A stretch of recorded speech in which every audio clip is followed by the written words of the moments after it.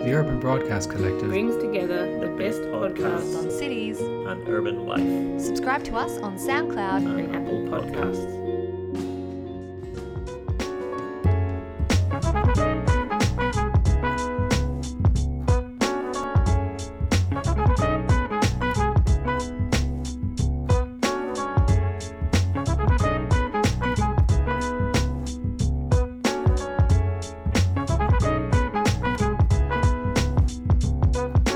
Welcome to PX50 today. I'm Jess Noonan, and as always, I'm joined by my co-founder, friend and colleague, Peter Jewell. Oh, Jess, nice. Thanks for the introduction. You're It's always lovely to welcome. be with you on our 50th PX interview. I know, how does it feel? Did you imagine 4 years ago that we'd be here? I'm very humbled by all the great people we've interviewed and all the people who've given so much time, and the sponsors, Jess. It's really humbling, as I said. Sponsors past and present, including Song Bowden and Victorian Planning Reports, and to all of our wonderful podcastees. That's my Yes. new term for podcast guests. And I'm very Podcastees. grateful to our listeners who take the time in their busy lives to listen to our podcast. Now, today is an extra special day. Not only is it our 50th episode, but we have a new sponsor in the Victorian Planning Environmental Law Association, also known as VPLA. VPLA is a organisation that covers many professionals in the planning, design, development field. It is celebrating its 30th year this year, and it is a wonderful facility, organisation that facilitates discussion and bonding, and has been a great benefit to the state. So shall we start, Jess? We shall. Today we're joined by the wonderful Olivia Christie from Armitage Jones, a Melbourne-based property development and project management consultancy. Olivia is a co-director of Armitage Jones along with Sonia Miller. I really enjoyed the little anecdote of how Olivia and her business partner Sonia met as ball kids at the Australian Open. When neither of their tennis careers took off, which is very surprising by the way, they similarly pursued an interest in the property industry. Many years later, they met up in the Victorian development team at FKP Property Group and kept plotting and planning over many glasses of wine to eventually set up a team of dynamic and creative thinkers and problem solvers at Armitage Jones. Welcome to the show, Olivia. Thank you for having me. Olivia, can you tell our listeners a bit about your background and how did you get into project management? And sort of what qualifications preps you for this sort of Yeah, so role? I started in construction. So I did construction management at RMIT here in Melbourne and spent the first probably 7 or 8 years of my career working on site for generally tier 1 builders. I was really fortunate during my early years, after sort of my third year out in the industry, to work over in Puerto Rico in the Caribbean. So I was working with Cochrane Builders at the time. So had the opportunity to work over there and then came back and joined Balderstone. And after probably sort of 6 years or so in the industry, I was out on site. I was actually working on the maximum security men's prison out in Deer Park. And it was 6 o'clock on a Saturday morning and the earthworks contractors were working away. It was the middle of winter and I thought to myself, how did we end up here on site? You know, like I was involved in what I believe is a small part of the process, which is the construction phase. And at that point, I went back to uni and did my master's in property and then, joined the dark side of development. And can you tell us a little bit more about Armitage Jones? What's the story behind the name? The name is actually my business partner Sonia's mum's maiden name and her husband's mum's maiden name. So we thought that Christie Miller didn't have the same ring to it. So we thought Armitage Jones sounds like we know what we're doing, basically. It's a very old school sort of name. It is, Olivia. yeah. I like it. And what does a normal day look like for you? So, what does a project manager do all day? So we do spend time on site, probably not as much time on site as people think.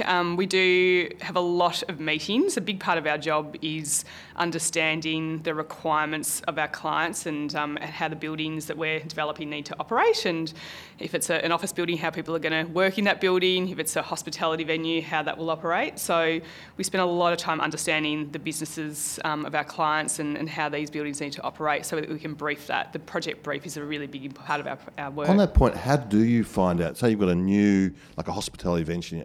I know you do a lot of hospitality work. But Yep. How do you learn about what the client's needs will be in the building? Yeah, so it's about asking the right questions. The process is generally the same, where you ask questions around how they will operate. So when it's a hospitality venue, we actually work with the chefs. That's why we really enjoy that sort of work. We're involved from concept phase. Is it going to be an Italian restaurant, a Japanese concept? And then we actually get in there in the kit with the chefs and work out... To see the layout and things like that? Yeah, so we start with that, and often what is the boring aspects or the unsexy parts of the project, which is, services and structure and those sorts of things that you don't see, is really the key to it. So we start from the core and then work our way out, but it's really asking questions and getting involved as to how they intend it to work. So other than hospitality, what other types of projects do you work on? Predominantly commercial office and large mixed-use projects. So Sonia and I, when we set out and founded Armitage Jones, we made a conscious decision to steer away from the big residential towers, which we had done in the past. And whilst it's great to be sort of developing a big tower in the city, we didn't feel that they were of a quality. The actual living outcome for the residents that live in those buildings is great. So our background was also, we'd worked with big institutional developers. I'd been at Charter Hall and Sonia had been at ISPT. So we made a conscious decision to really focus on the commercial office market, because we knew that there was really a niche and a missing link where a lot of project managers had experience in residential projects, and we knew that would sort of be a point of difference for us, and it's really proved to be that. So large mixed-use projects, those big office developments often incorporate hospitality and retail, so we had made a conscious decision to focus on retail. And we do residential projects, but generally more boutique residential projects. Like your own development? Yes. Which is my next question. Yeah. Can you tell us a bit about that process? Yeah, so in founding Armitage Jones, Sonia and I always had the intention to do our own developments. So sort of after 3 years of founding Armitage Jones, we founded Dynamic Property Group, which is our property development arm. It was about getting a team, growing our Armitage Jones team and having a team behind us that then could deliver our own projects. So it also means that we're not sort of desperate to find sites and keep that development pipeline going, because we have a cash flow and another business in Armitage Jones. So we're just completing our first project at the moment, which is Elwood Park in Elwood, and overlooking Elstonwick Park and the lake there. Jess, I turned on the TV one night watching Your Money, a finance program, and who should be there but Olivia and her partner. Yes, I can't believe how many people watch that. National TV. Yes, yeah. So that's been really exciting. It's been great to be able to apply everything that we've learnt over the years and do it for ourselves. So that's in construction now. So we're almost at the bottom of the hole in the basement. So we'll be coming out of the ground, which is exciting. Amazing. And what have you learnt doing something hands-on that you didn't know before? Sorry, with the skin in the game, I hate that expression, but what did you learn being the client? Probably two things. First of all, and both Sonia and I say this, that we realised that we always had approached projects like they were our own, that we did have skin in the game, so it kind of felt no different. Like, we always really watched budgets and programs and all those sorts of things. But the key thing, interestingly, talking about planning today, was the planning process and how we approach that. We followed a process where we consulted with the neighbours even ahead of submitting our plans, and often we'd worked with clients who didn't want to tell anyone anything and didn't want to speak to the neighbours, tell them what they were doing, almost being quite secretive about it. And we always felt that a more collaborative and open approach was going to be the best way to do that. And we, whilst we got through planning 8 months, didn't end up in VCAT and in Elwood, in an area where you could sometimes expect that might happen. So it was really great that we kind of backed ourselves and how we would approach things, and it really sort of turned out exactly as we would have expected. And so you got through the planning process. And what did you learn about the planning process going through it yourself? Just that importance of consultation and being open with the neighbours. So we did a door knock and a letterbox drop if people weren't home, and just let them introduce ourselves, because we purchased 2 houses. The site's about 1,200 square metres in Elwood. So we had an apartment block on one side and sort of 3 houses at the back and one on the side. So we had about 20 neighbours that were immediately impacted by our development. So we opened ourselves up and just said, look, we're happy to catch up. Went and had cups of tea with the neighbours, told them what we were proposing to do, asked them what any concerns that they had, and we were able to incorporate things like additional landscaping and those sorts of things where people had concerns about overlooking and privacy and all that sort of stuff. And so that process, and then understanding also that initially we only had 8 objections, but then one of the neighbours rallied everyone up and we ended up with 21. That was probably the next learning curve, is that was actually a good thing in the end, because we didn't go straight to VCAT. We went to a community consultation, and that process allowed that particular neighbour to understand what our rights were effectively, and the councillors in that community consultation meeting talked about the fact that they'd never seen 2 developers complete such an extensive consultation with the community and actually consider the area that we were developing and making sure that we were providing a really good outcome. They just sort of explained to that particular neighbour, you know, we could have really pushed the boundaries, but we'd actually really considered how the building sat within the landscape. We weren't there just to grab as much net sellable area as possible. So that was a really great process, because there was a time when we kind of went, why didn't we just go for it and just go to VCAT, and, you know, why'd we bother going through all this process? But it really paid off in the end, and we got the permit. Fantastic. And Olivia, you would have been a very well-informed client for your architect, because you understand buildings and you understand spaces.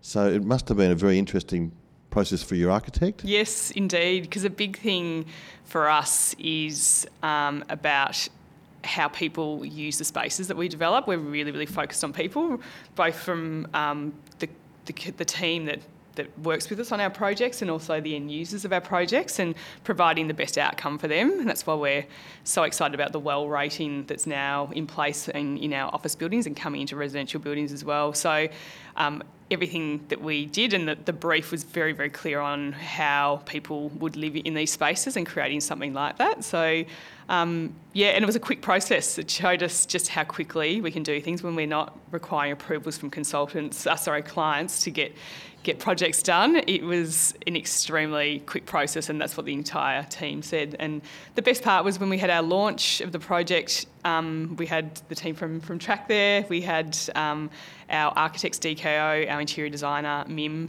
who all spoke at the event, and everyone spoke with such passion about what a great process it was. And they all talked about exactly that, just that whilst they pushed us on certain things, we really listened to what they were saying and we pushed them back, and it was just a really robust and quick process. So everyone generally makes money as well. You know, you're not redocumenting things, and so yeah, it was good. That's good. And so how are you seeing the impacts of new technology within your industry, and how is that affecting project management? I think the key piece in technology is technology in buildings. Again, going back to people, we're really fortunate that we work on some really large commercial developments that have really big budgets, and that's another reason why we prefer that to residential projects. We've got these institutional developers who are holding the building and owning and operating it for the long term, so they're really, the key to them is making sure that it's technology proof and future proof from a technology perspective. But the work that's happening now around how you make technology people focused and make people's lives and connecting people. So we're not quite there yet, but a couple of projects that we're working on, in particular with Charter Hall, one of our key clients, that is the focus. So it's really exciting. But from a day-to-day perspective, in what we do, doesn't really impact. We don't have anything in particular that assists us or the like, but we definitely in the buildings that we're developing, what you're implementing.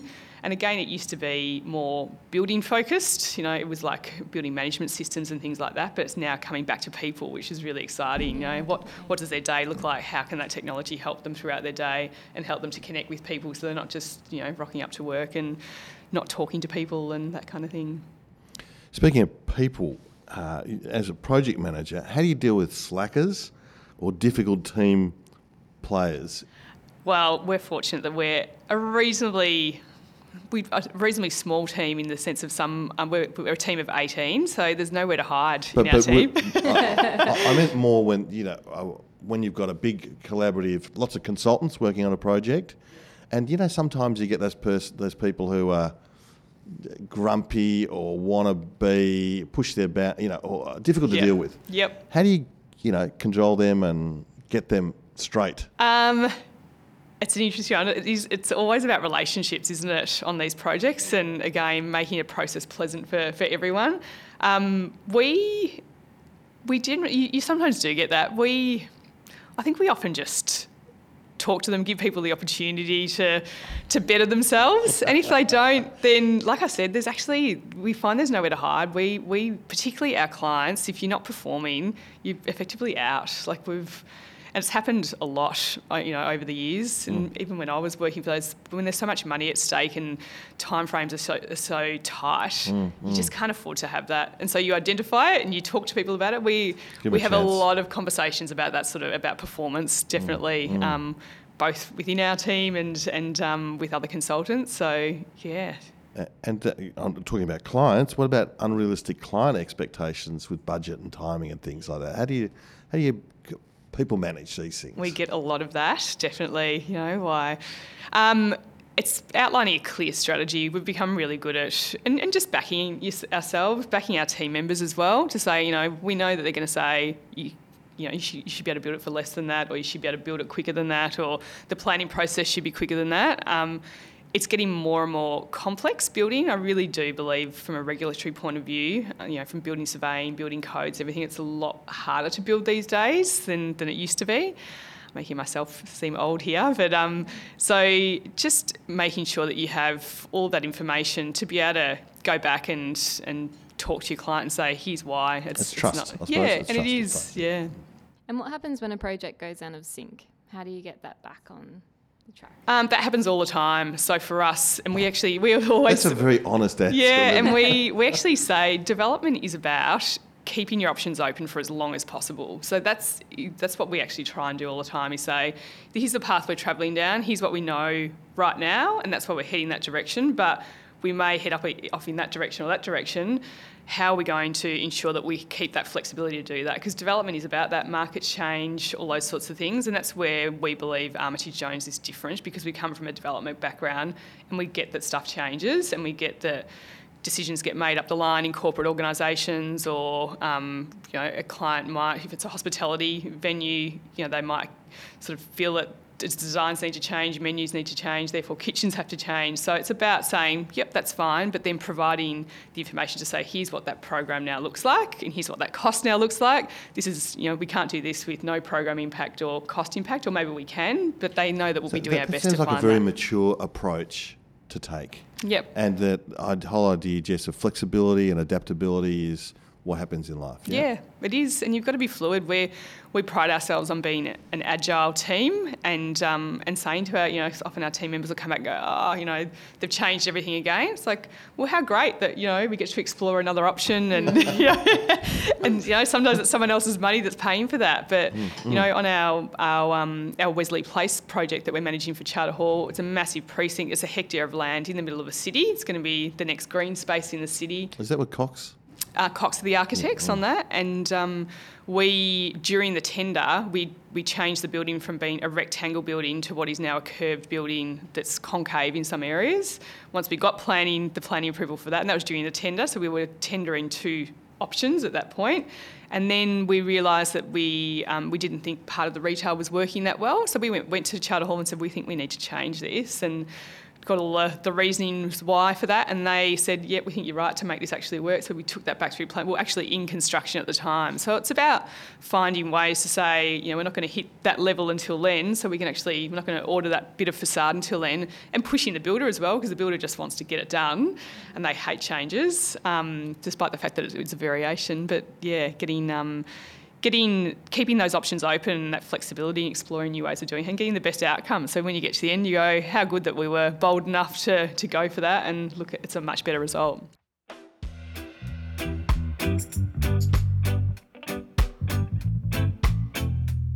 Thank you to Song Bowden Planners, who offer excellent personalised service. Call Dave Song or Dan Bowden through details on our website.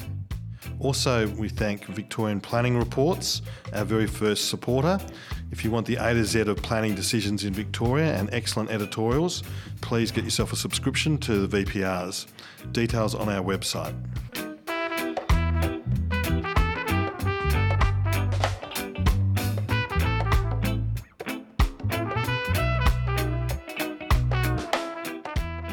Olivia, development and building is a traditionally male-dominated industry. Have you ever have you experienced much backlash about? Is it anyone giving you a hard time about it? I don't know how to explain this. This is a fitting question given the International Women's Day was last week. So I think you've had a few conversations probably around this. A lot, yeah.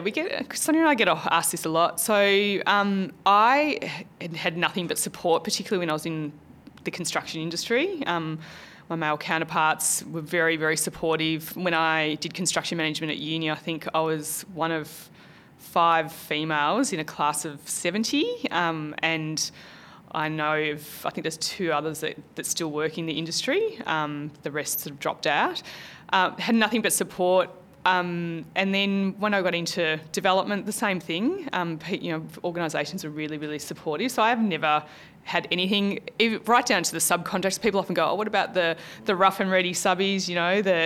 But they, when you show them the same respect and you're asking for their opinion, people want to be able to talk about what they're an expert in, and you learn from them. So, and it's interesting. I was actually at a Women's Day lunch last week, International Women's Day lunch last week, and there was a psychologist doing a presentation. She talked about the fact that it is about balance in organisations. So you actually don't want too many women. You want the balance of males and females. And at the moment at Armitage Jones, we've got our senior leaders. There's 5 senior leaders, and we've only got 1 male. So I actually think Sonia and I have actually identified the fact that we need more males in our team. So, and we very much believe that in the diversity of males and females. So in an industry that's male dominated, we actually need more senior males in our team. There you go. One size doesn't fit all. Yes, that's right.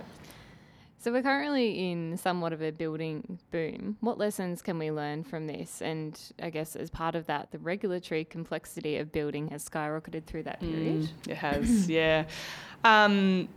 For us, we've seen like a lot of consultants, building surveyors and others, about fees getting pushed down. It's very, very competitive.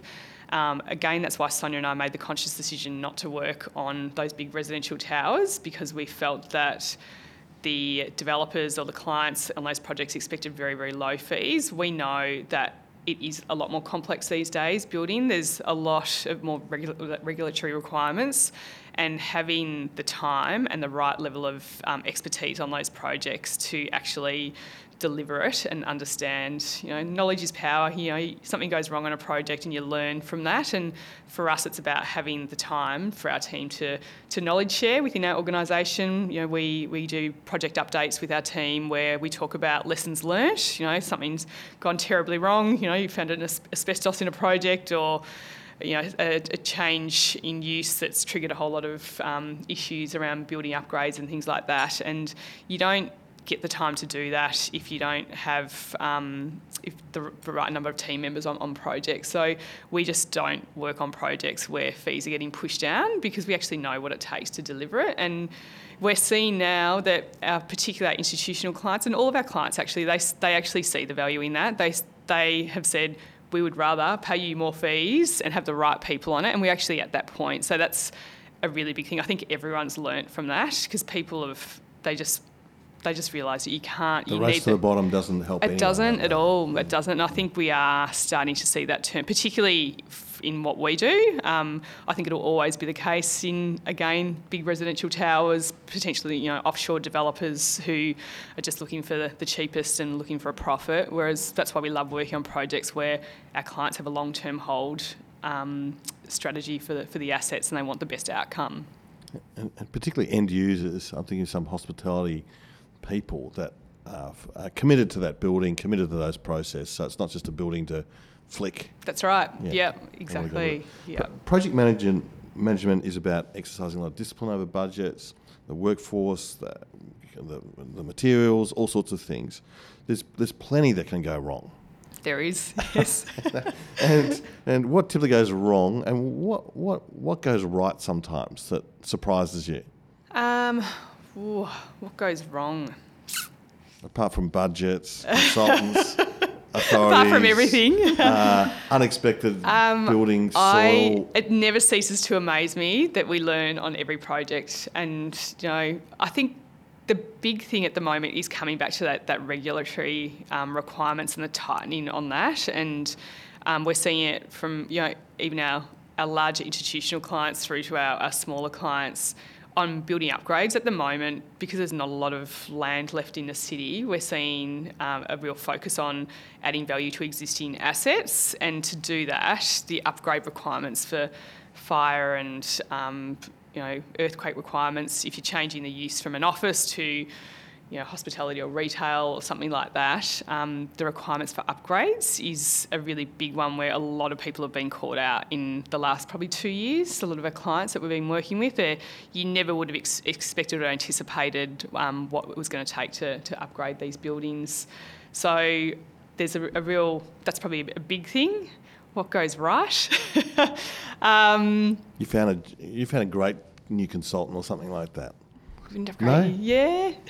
Great new client. I don't know. Yeah, no, just for Clients are us, I think what's going right is our approach to it. Like there's a lot of work out there, and we're in a very fortunate position that in founding the business, we wanted to, Sonia and I sat out and said we want to work on great projects with great people. We want to actually work with great clients that really understand the value that we add, and I think that's what's going right for us at the moment, and our team are really having a good time. They know that they're working on great projects, so I guess in the way we're delivering it and how we're approaching these projects, and really standing our ground in relation to program and budget and what we need to resource it and how it needs to happen, the people really trust us. So I guess that's going right.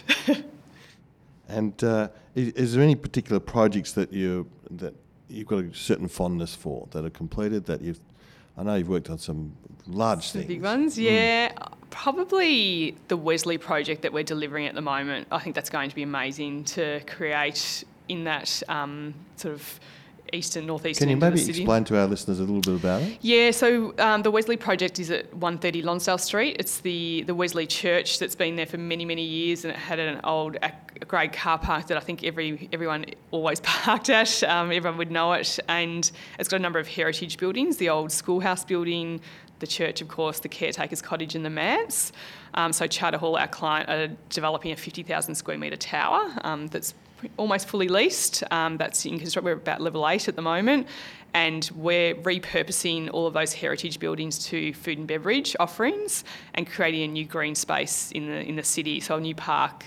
We've got Australia's oldest olive tree that sits on the site that we're protecting. So it's just you're not just developing a building and putting a cafe on the bottom or something like that. And we're working with a client that's got a lot of foresight, and they really want to make it an amazing precinct. They actually own 150 Lonsdale Street next door. We're also delivering, there's a car park on the back of that which we're demolishing, and it was announced 2 weeks ago that the Australian Federal Police are going in there, so we're building a purpose-built facility. We've been working on that for about 12 months now, so it's been highly confidential, obviously. So just delivering that precinct, but more so that it's what we will deliver for the people working in that precinct with that amenity. So the wellness spaces, the amenity and the hospitality, and providing a whole lot of choice around that hospitality, not just putting what people, the usual stuff in there. It's going to be amazing. And we've introduced on that project a lot of some of our hospitality clients. So it's been the first project where we've actually delivered on what we set out to do, and that's introducing our clients to each other to deliver great outcomes, I was about which to is ask great. That, whether or not you were able to draw on some of those hospitality clients that you have to put them in there. So that's fantastic. And we have, which has been great. And it's just, and again, that's that value add that you're very proud of, and you've been delivering on the last few years. It's sort of like it's all coming together in that project. So middle of next year it'll be done. So good. And what sources do you look to for new ideas in your work?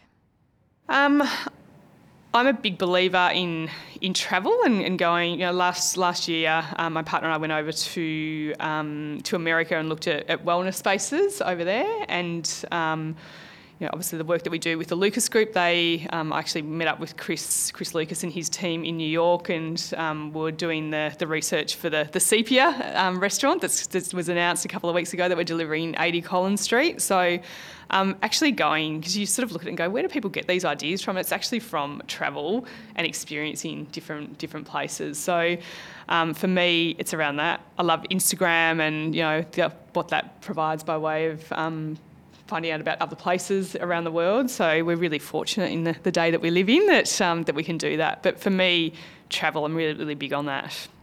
And many of our listeners are town planners and in allied development. Do you have any messages for people in those fields? What would you like to say to your town planners? Town planners. We've got a lot of people in government sector, a lot of different private consultants. Yeah. Anything particular? I think just the importance of collaboration. I think it's becoming more and more apparent just how much people want to work with people, that it's an enjoyable experience where everyone's just working together for a common goal. And I feel that coming from a construction background, I felt that by the time it got to construction, the consultants had done a whole lot of work. The project's either gone good or bad. People have either got good or bad relationships. More often it was bad by that point. People were over it.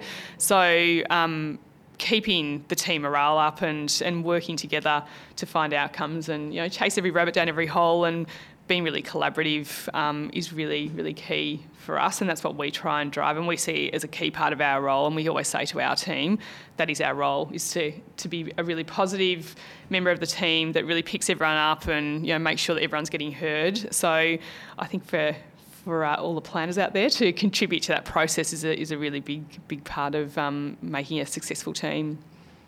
And Pete, your favourite question? What are you reading?